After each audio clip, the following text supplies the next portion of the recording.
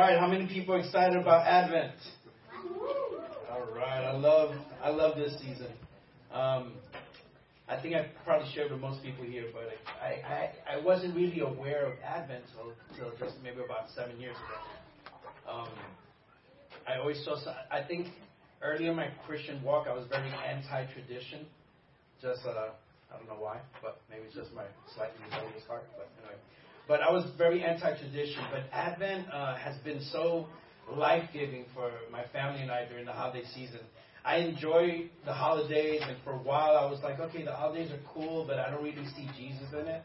And for us, Advent has really been a way that we can keep focused on Christ in the middle of all the good distractions, right? We have some good distractions, family time, gifts. We have some great times together with other people. But with Advent, you know, as Keith said earlier, the word Advent, it comes from the Latin word coming. And we celebrate, a lot of people say that they celebrate 2 Advents.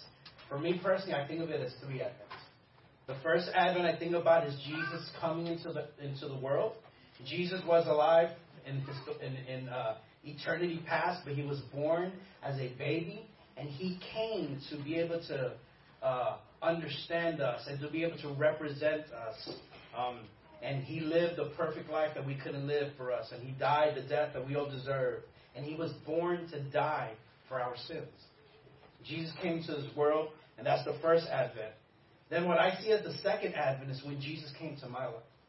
Because if he doesn't come to our life and we don't know Christ, the first one really doesn't matter, if that makes sense. So when he came into my life, when he convicted me of my sin, and I turned to him and I put my faith and my trust in him for my salvation, Jesus came to my life. And then now, because of that, I anticipate that he's coming back one day. So when we talk about Advent, we're talking about the coming of Christ. He came once, a long time ago, maybe around 2,000 years ago, that he came to my life. And now I'm thinking about that he will return. And saints, he will return. Amen? So we eagerly await our redemption, which is the title I gave to this message. And the word redeem means to buy out. And the idea is of buying a slave's freedom. So we were slaves to sin. And through Jesus Christ, we've been redeemed. We've been bought by God, and now we belong to God. And now we go from slaves to sin to slaves of Christ, servants of Christ. So Jesus' resurrection assures us of our resurrection. What Jesus did for us assures us that one day we will be with him for eternity. So because we are redeemed, we have eternal life, we have forgiveness of our sins, we have the righteousness of Jesus, we've been adopted as children of God, we have the Spirit living in us, we have peace with God. We're no longer slaves to sin, and we've been reconciled to Christ. So when we talk about the Advent season, we are awaiting. And when we talk about waiting, we're talking about waiting for something. So that means that we have a hope. And our hope is to be delivered from this broken world. So we don't have to be experts to know that there's something wrong with the world. When we look around the world, when we watch the news every day, we know that there's something wrong. When we even think about ourselves, our own thoughts, our own struggles, we know that there's something wrong. And as a parent, when I look at my own children, I know that there's something wrong. I didn't teach my kids to lie. I didn't teach them to do the things they do, but yet they have struggles. There's something wrong with this world. And this season, as we talk about waiting, 2020 has been a year of waiting. Right? We know that we're living in the middle of a global pandemic, and we're waiting for this all to be over. Waiting for some normality in our lives. I know at one point I was waiting to see if the NBA season was going to start.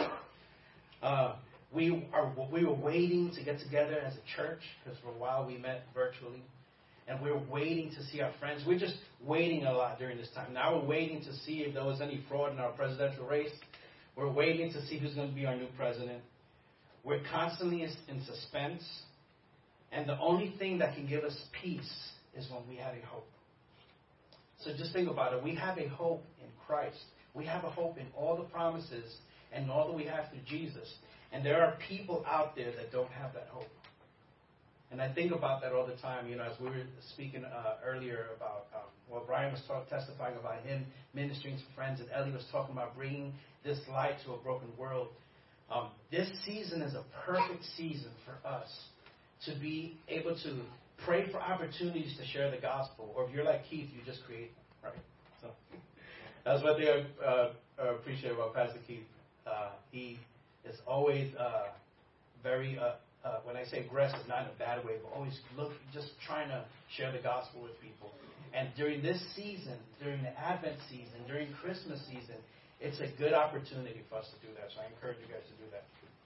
But anyway, we're going to be looking at Romans 8:18 to 27, and it's going to be on our screen. But if you want to turn to there, you're welcome to. But Paul wrote this book. The world was broken when Adam sinned. So the people that Paul was speaking to were also in a broken time. They were in a broken world as we are today. They were under the tyranny of Rome, and Rome was very harsh on the people around there.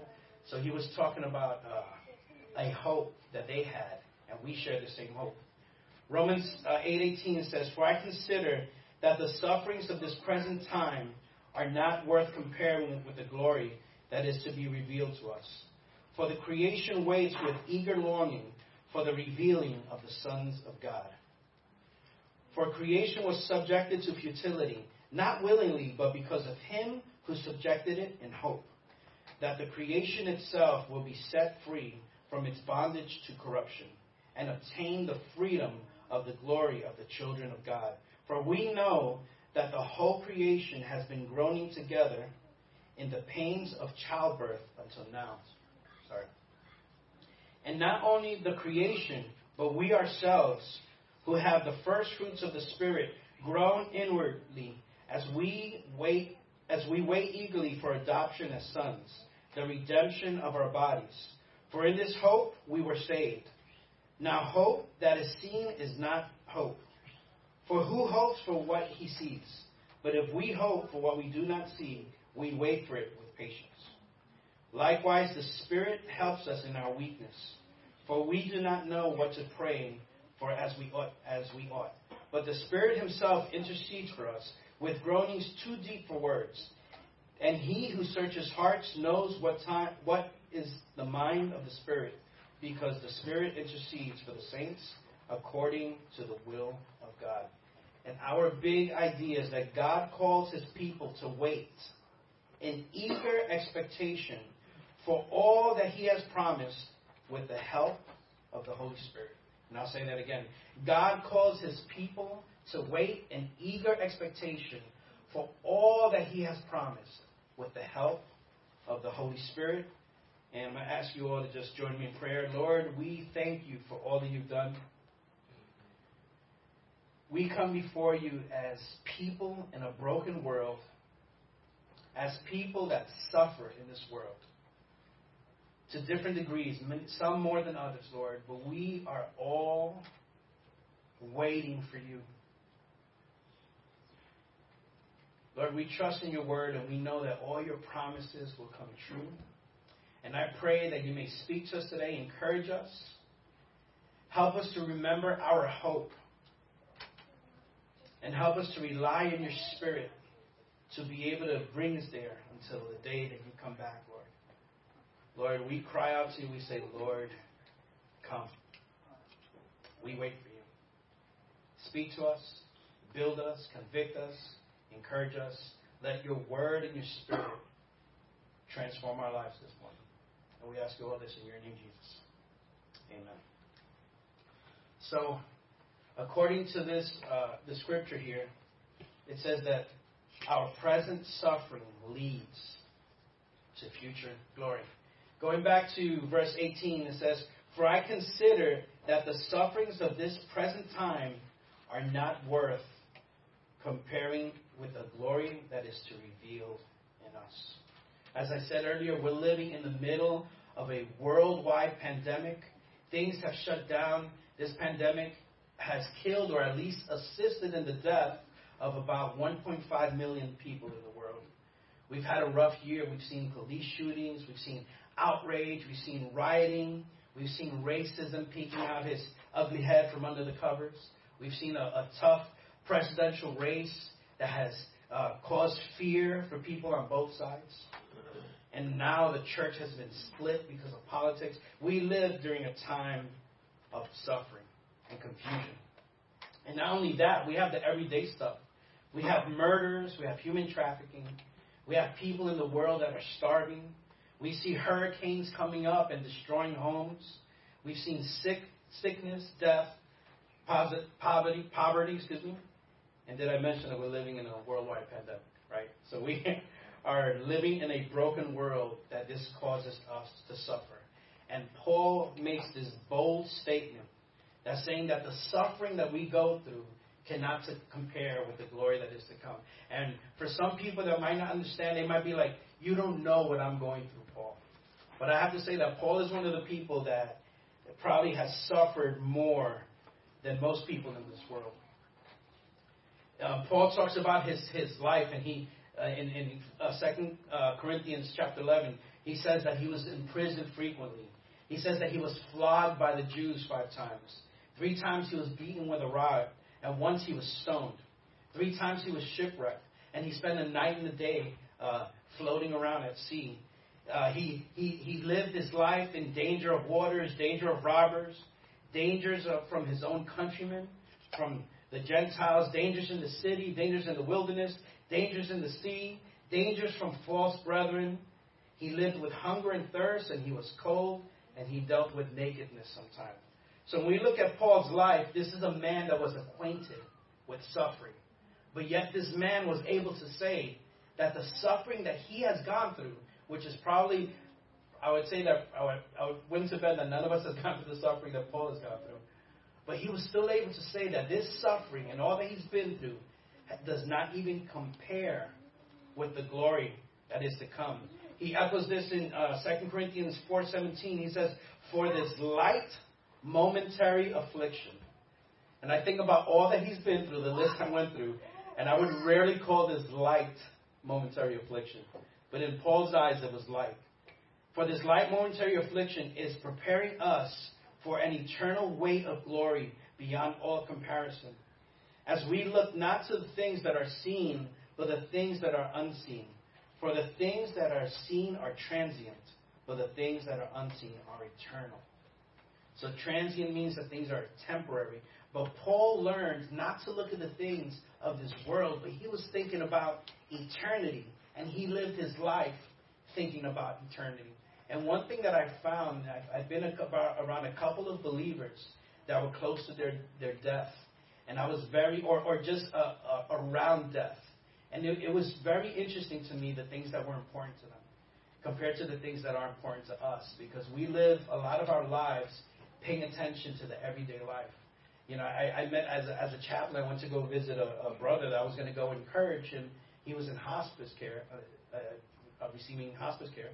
And I went, and he was encouraging to me. I remember him telling me, just how excited he was to meet the Lord. And I told him, I said, brother, man, I came over here to encourage you, and I'm receiving encouragement from you. And he said, everybody wants to go to heaven, but nobody wants to die, And when he was thinking about eternity, he was closer to eternity than we were. And I see that, I think Paul lived his life that way because he never knew when he was going to die. So I think we do well to listen to people that have a firm conviction and belief and hope in their salvation. And some people that may be closer to the end of their lives, sometimes they have a better perspective than we do. And that's why Paul was able to say these things. I look at Paul, and I think about the suffering that he went through, and also all the revelation he received about God and what was to come. And I think about what was it that drove Paul. Why was Paul so heaven bent on sharing the gospel with everyone? Why was Paul so driven? And I'm sure a lot of it was glorifying God, but he had his mind on eternity. He was excited for the things to come. He's the one that said that to live is Christ and to die is gain. So Another thing that I see in the Bible is that there is a big connection between suffering and glory.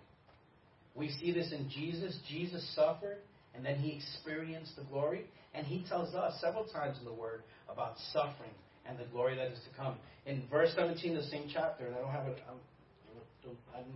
up there, it says, "And if we are children, then heirs, and heirs of God, and fellow heirs with Christ, providing we suffer with him, in order that we may also be glorified with him."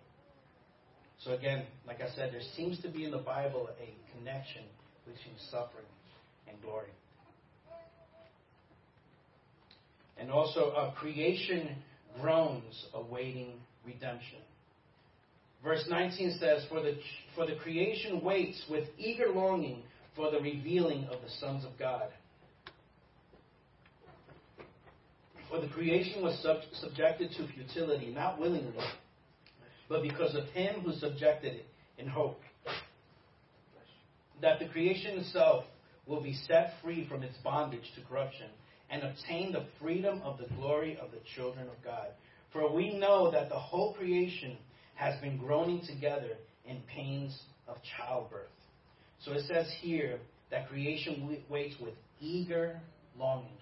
So the sun, the stars, the animals, the mountains, the seas, the lions, and the spiders, all are waiting for the sons of God to be revealed. And this term, eager longing, the Greek word, it means to watch away from the head. So it sort of means like what we call rubbernecking. When we're stretching out ahead on our tiptoes, looking for something. You guys probably don't take public transportation much, but I remember in New York when I'm waiting for the bus for a little while and I'm just there just trying to see if I see it from far away. That's sort of what it's speaking about here. And before we talk about the glory that is to come, we need to again address the context of what Paul is talking about, the world that we're living in. In verse 20 and 21, it describes the earth as subjected to futility and in bondage to corruption or decay. And the word futility here means vanity, uselessness, aimlessness, inability to reach a goal or achieve a purpose. So the creation was made with a certain purpose, but because of the fall, it was not able to reach that purpose. So the creation itself was frustrated. We know that when Adam and Eve, when God created the world, everything was good until Adam and Eve sinned. And this brought corruption and decay to the world. Nothing in this world died until sin came into the world. As Adam and Eve rebelled, they chose to become their own gods. And the image of God that we were all created in was fractured now. So because God gave man authority, now creation itself, God gave man authority over creation and to rule over the earth. Now creation itself was subject to the same futility that man was. So when man fell, creation fell. So now, because of that, now people die. Now we all get sick. Now we have coronavirus. And now there are tornadoes in this world. Now animals fighting against each other. As much as I love meat, it looks like from the Word of God that we were not supposed to be killing animals. Everything was created to live forever. And now, because of Adam and Eve's sin, death came into the world. So he says here that not willingly, but they were because of whom subjected to hope. This is speaking about God here. God cursed the earth, but it says that it was subjected in hope. In other words, there was a purpose of hope. And God gave them hope when he promised them that one day a descendant of Adam would come and crush Satan and destroy sin. And we know who that is. That's Jesus. Amen? But until that day, everything around us longs to be restored to its original and to the form that it was meant to be. One day, creation will be restored. So going back to the idea of the longing and waiting, I sort of see it like this, and I haven't been to many weddings since I've been to Texas, but within my culture, weddings are a big deal, and the greatest thing that we are waiting for is for the bride to be revealed. We have some soft music, and some kids walk down, the ring bearer and the flower girl are walking by. We have a couple of couples that walk down, but all of a sudden everything just stops. And then a new song comes out, usually a powerful song, and everybody's just there on their tiptoes waiting, looking over people's heads and over people's shoulders. And all of a sudden the doors fly open and we just sing glory. Now, we see the bride is walking down in her beauty and in her purity. And it's like an emotional moment. The revealing of this bride compares to the revealing of the bride of Christ. One day we will all, when we go to glory, we will be revealed as the bride of Christ, as the sons and daughters of God. And I think, I haven't done research on it, but I think this is the idea of the wedding and of the white dress and how we make a big deal when the bride comes down. So that same attitude of eagerly longing, we're just waiting for everybody to pass by. Okay, go ahead, pass by. We're waiting for the real stuff, and we just want to see the bride, right? And that's the way that we are with God. When we are all glorified, when we receive our inheritance and the fulfillment of the promises of God, when we become fully saved, when He restores all things, and when all the children of God are revealed, and we see that we receive the benefits, the new heaven and the new earth, all creation is eagerly longing for this moment. Amen? And once, like I said, it says that he subjected, the creation was subjected to futility in hope. This is the hope that we all have. Amen? 1 Peter 1:6 says, "In this you rejoice, though now for a little while, if necessary, you have been grieved by various trials, so that the tested genuineness of your faith, more precious than gold that perishes, though it's tested by fire, may be found, to result in praise and glory and honor at the revelation of Jesus Christ. Though you have not seen Him, you love Him. Though you do not now see Him, you believe in Him and rejoice with joy that is inexpressible and filled with glory, obtaining the outcome of your faith, the salvation of your souls." So the outcome of our faith is the salvation of our souls. And we will experience this one day. Also, I love this great example that the Word gives here about, for we know that the whole creation has been groaning together with the pains of childbirth until now. What greater example is that? We know that when, if you have had children, you get that first sonogram with a heartbeat. We know there's a heartbeat there.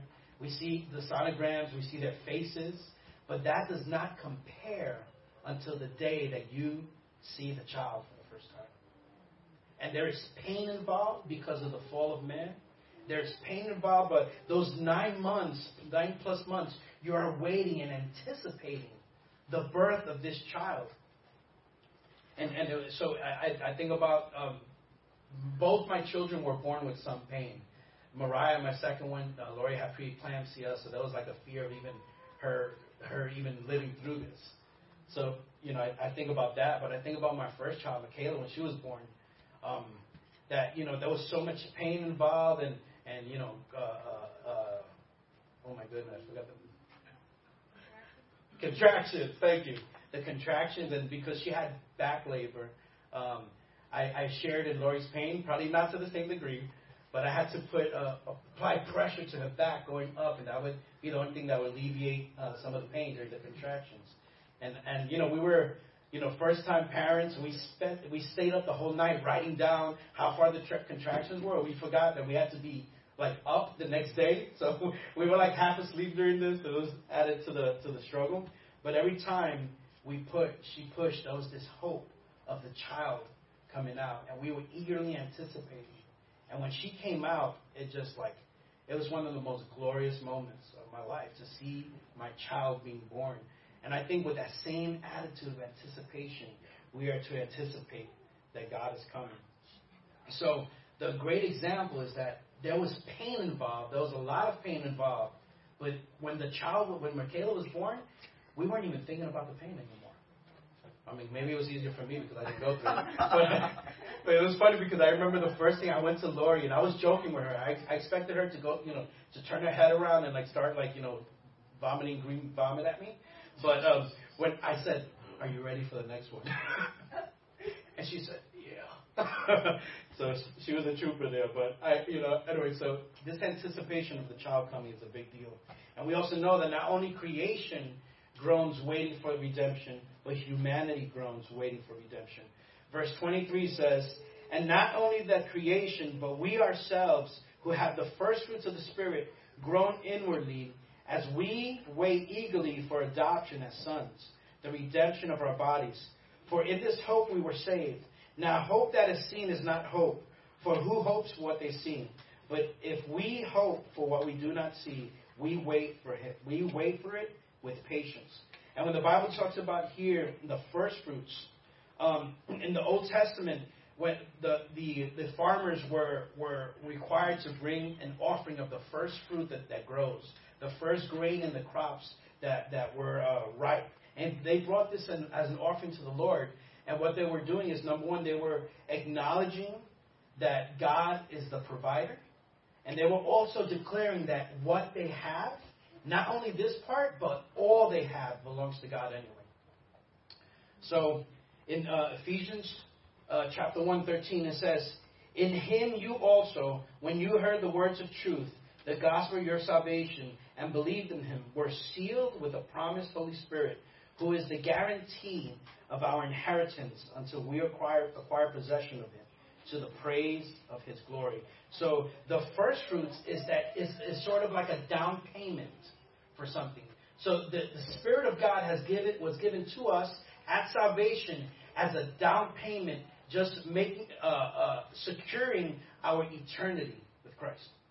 So because we have been given this first fruit, this guarantee, this down payment, we know that we will spend eternity with God. And it also says here that we eagerly await for adoption as sons.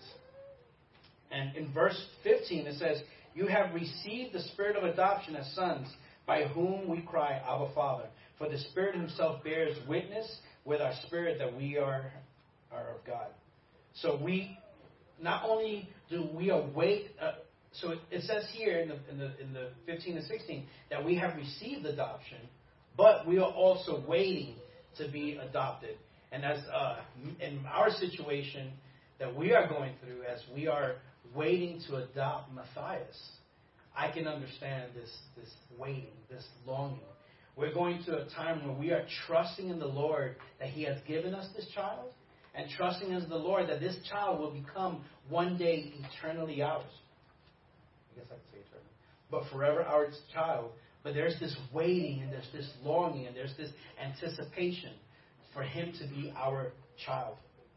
And anyway, so what we're describing here is what theologians call the already and not yet. So we have been saved, but we are waiting for our salvation. We are adopted as children of God, but we are waiting for that adoption to become fully realized. We experience the kingdom of God now, but we are awaiting to see the kingdom of God. So this idea, I think GodQuestions.org does a good short definition of this. It says the theological concept of the already but not yet holds that believers are actively taking part in the kingdom of God, although the kingdom will not reach its full expression until sometime in the future. We are already in the kingdom, but not yet. But we do not yet see it in its glory. So we understand that we belong to Christ. We are saved. It says that we have salvation. But this salvation is not going to be fully realized until the day that we are there with Christ. Amen? So this is the same, and there's this tension here, and even sometimes a frustration of us waiting for everything to fully come. And when we think about, and this is not to minimize what Jesus has done in our lives so far, because what he's done, he has come to our life and he has given us promises. So these promises will not be realized until we receive our ultimate redemption, until we are there before the Lord. Amen? So, so the suffering of this world reminds us that our hope is not in this world. And if our hope is in this world, then our suffering will destroy us. If we are not able to keep our eyes focused on the Lord and in the hope that we have in Christ, the current suffering will destroy us. But one day there will be a day where there's no pain, where there's no crying, where we will not experience suffering. One day there will be a day where we experience the fullness of the joy of the Lord, and we will experience that forever. Amen? One day we will experience. We have eternal life now because we know Christ, but one day we will have eternal life forever. And this is our hope. And in everyday struggle that we have and in our suffering, we need to be able to keep our eyes on the hope and what we have in Jesus. He came into this world to give us life, to give us joy, to give us peace. But He came to give us the hope that these things will be fully realized when we get to when we spend eternity with Him. Amen? Verse 23 says, and not only the creation, but we ourselves who have the first fruits of the Spirit groaning inwardly as we wait eagerly for the adoption of sons, the redemption of our bodies. For in this hope we were saved. When it says that we were saved, like I said, we were saved even though we are awaiting salvation. Verse 23 says also that we eagerly wait for the redemption of our bodies. 1 John 3:2 says, Beloved, we are God's children now, and what we will be has not yet appeared. But we know that when He appears, we shall be like Him, because we shall see Him as He is. So one day we will receive glorified bodies. We will be like Jesus. The Bible calls it shining like the sun or shining like the stars. We will be like Christ. And this is our hope for eternity. So when Jesus came into our lives, we were born again and we received adoption. We were justified. And then at the end of everything, we will be glorified. We will receive our eternal bodies and be living here in the new heavens and the new earth. And this process from then to now is a process of sanctification, of the Spirit of God working inside of us, making us more and more like Christ. But one day we will be like Him. Amen? And this is our hope. Verse 25 says, But if we hope for what we do not see, we wait for it with patience. Again, the only way that we can wait for God and wait for the Lord with patience is if we keep our eyes on the hope and not on the current sufferings that we go through. If we look at, so we talk about that the creation groans for redemption, humanity groans for redemption, but also the Spirit, the Holy Spirit helps us in our groaning and waiting. Verse 26 says, Likewise, the Spirit helps us in our weaknesses, for we do not know what to pray for as we ought. But the Spirit Himself intercedes for us with groanings too deep for words. And He who searches hearts knows what is the mind of the Spirit, because the Spirit intercedes for the saints according to the will of God. So the intercession, the word helps here, it sort of suggests like two people facing each other, grabbing something and lifting it up together. So let's say if you need help lifting up a dresser or a log. We live in the country. But, you get together, you're facing each other, and you're working something together. So what does this tell us? That the Spirit of God does not do things for us, but at the same time, He is active in our lives. The Holy Spirit doesn't only make us feel better. He is very active in strengthening us, in leading us, in guiding us, and in helping us keep our hope on the future. The Spirit of God is very important to our lives.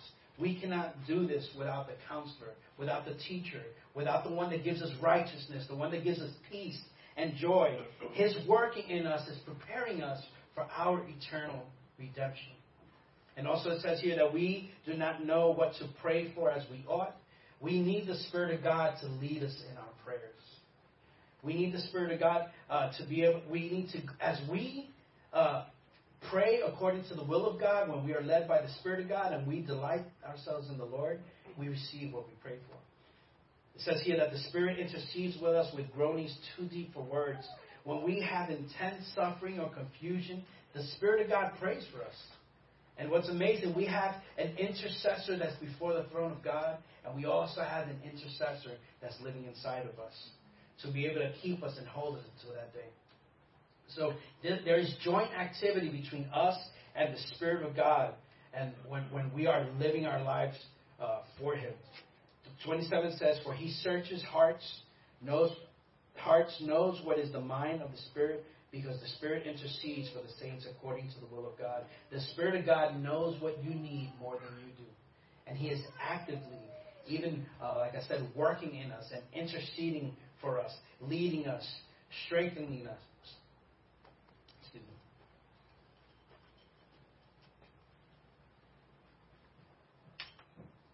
So when Jesus went up to heaven, He had left us this great gift of the Holy Spirit that sustains us. And He secures us and empowers us as we wait until that day. In this world of trials and suffering, we have the Spirit of God with us. The Holy Spirit brings us to rebirth. He promotes Jesus in our hearts. He sanctifies our souls. He leads us to righteousness and to Christ-like living. He leads us away from the things of the flesh. He empowers us for ministry. He gives the Spirit of adoption. And the Holy Spirit is the down payment for our inheritance. We have to be thankful for this gift of the Spirit that sustains us and empowers us until the day that we go to be with Christ. So our suffering cannot compare to the glory that we will receive. All creation groans for things to be made right. Creation is frustrated because it understands that it is not what it was created to be. Humanity groans and the Spirit groans for us and with us as we wait in expectation, awaiting for us to be able to be fully realized, to Christ to fulfill all the promises that He has given to us. And so when we think about Advent, again, in Advent, we know that Jesus came to us. He came to the world. The Bible says in John 1 that the Word became flesh and dwelt among us. And I like the way the message says that the Word moved into the neighborhood. But He came to this earth. He became one of us. He lived for us. Like I said earlier, lived the perfect life that we couldn't live. And when Jesus comes into our life, He gives us this gift of grace. And He gives us this new life. We are reborn in Him. And the proof of this life is that we start becoming more and more like Christ. And He comes back for us. He comes back to set into motion all the things that we've been waiting for. And sometimes it's easier to believe that Jesus saved us, but it's harder to believe that that we will actually be spending eternity with Him. And it's just something that we struggle with. It might be because it's something that we can't really visualize because we don't know what it's like. But in the times of suffering, in the times of pain, we need to remember what our hope is. I didn't put this verse up there, but the next verse is one of my favorite verses. It's Romans 8:28, and says, "And we know that for those who love God, all things work together for good, for those who are called according to His purpose." One of the great promises that we receive from the Lord. That if we belong to Him, if we are called of Christ, if we love Christ, that all things are going to work out for our good. And one thing that we look at is that we are not, the good that God is preparing for us, yes, there is good that He does in this earth, but we need to be able to look at the glory that we will receive. The glory that is to come. Things that are eternal. And sometimes it's not denying that we suffer here. We're not being like this falsely optimistic. Yes, we suffer. Yes, there's sickness here. Yes, there's death here. So there is pain here, but we have the Spirit of God that's here to comfort us in our pain and also to strengthen us and to remind us of eternity. One thing that we know about suffering is that suffering is temporary. And I think about, like, sometimes when I've gone through the harshest times of my life, when there's been death or serious pain in my life, I think about how do people that don't know Christ go through something like this? To suffer with hope and to suffer with purpose, knowing that God is working out His perfect will in your life, is different than suffering with no hope. And like I said earlier, we have an opportunity during this season to be able to share the hope of Christ with people in this world. Suffering is temporary, but our suffering in Christ is a means to an end. God is glorifying Himself in it. He is building us. He's building us whether there's correction in our life, whether there's molding in our life, whether He's producing holiness. All the suffering in this world, when we belong to Christ, there is a purpose in it. And also, suffering eternally brings glory. Amen? So, just a couple of points that I want to share as far as application points. One thing is to remember that Jesus is coming back. This is our hope, guys. This is our hope. When we keep our eyes focused on what we're going through right now, we forget that one day Jesus will come back. And maybe that might be scary for us. And if it's scary for you, you have an opportunity to repent and to come to Christ and to find security and assurance in the salvation of our Lord. One day He will come back. And we need to always remember this, even in the middle of our pain. Also, we need to live with eternity in mind. When we live with eternity in mind, we are focused on the things that are forever and not the things that are temporary. A lot of our worry and suffering sometimes because we hold on too much to these things that are transient, that are temporary, that will, things that we cannot take to heaven with us. But what goes to heaven? We go there, and other people go there. So when we know that Jesus is coming back, let us move that to do things that are eternally. Help us. We ask the Holy Spirit to help you have a heavenly mindset, or a mindset that's focused on eternity. And the third one is worship the Lord. I'm a worship leader. I'm going to put my worship plug in here. But worshiping the Lord. Now, I'm not just saying to listen to worship music. But I know for me personally, when I come to, whether it's me on my own or when I come together with you guys to worship the Lord, I remind myself of who God is. The truth is that when we go through this life and the pain and the suffering, sometimes things get cloudy, or I think Keith compares it to dirt coming on our windshield, and using windshield wipers to wipe that off. When we go through pain and suffering, our perception of God is clouded. And the way that God heals us is by rectifying our perception of Him. And sometimes that happens through worship. One of the reasons why we sing songs that are so flooded with the Word of God is because we want to remind each other. I want to remind myself, and I want you guys to remind me, and I want to remind you of who God is in the middle of suffering. Amen? So also remember to rely upon your helper. Look for the Spirit of God to give you help. You cannot do this on your own. None of us could. But in the middle of suffering, the Spirit of God comes together with us and helps us to lift up these burdens. He walks with us. He convicts us of truth. He encourages us. He leads us to righteousness. And in the middle of the struggle, we can have victory. We will struggle. We will struggle in this world. But we can have victory through the work of the Holy Spirit. Amen? So, I just want to encourage you guys during this season of Advent. Let's be actively waiting on the Lord. Not passively, but actively waiting on the Lord. Amen? So, I'm just going to pray for us and lead us in a song. And guys, you guys can join me. Lord, we come before you to thank you for all that you have done for us, Lord.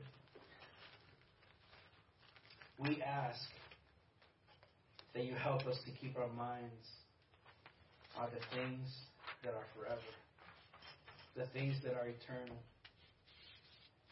Help us to remember and to see the future glory that is for us, Lord, so that when we go through our sufferings during this time, we may be like Paul and realize that the glory of the future cannot even be, the suffering that we go through now cannot be even compared to the glory of the future, Lord. I pray that you may strengthen us. Help us to rely and to be led and to be filled and to be strengthened by your Holy Spirit. Help us to wait on you, to look for you with eager expectation. Help us to long for you.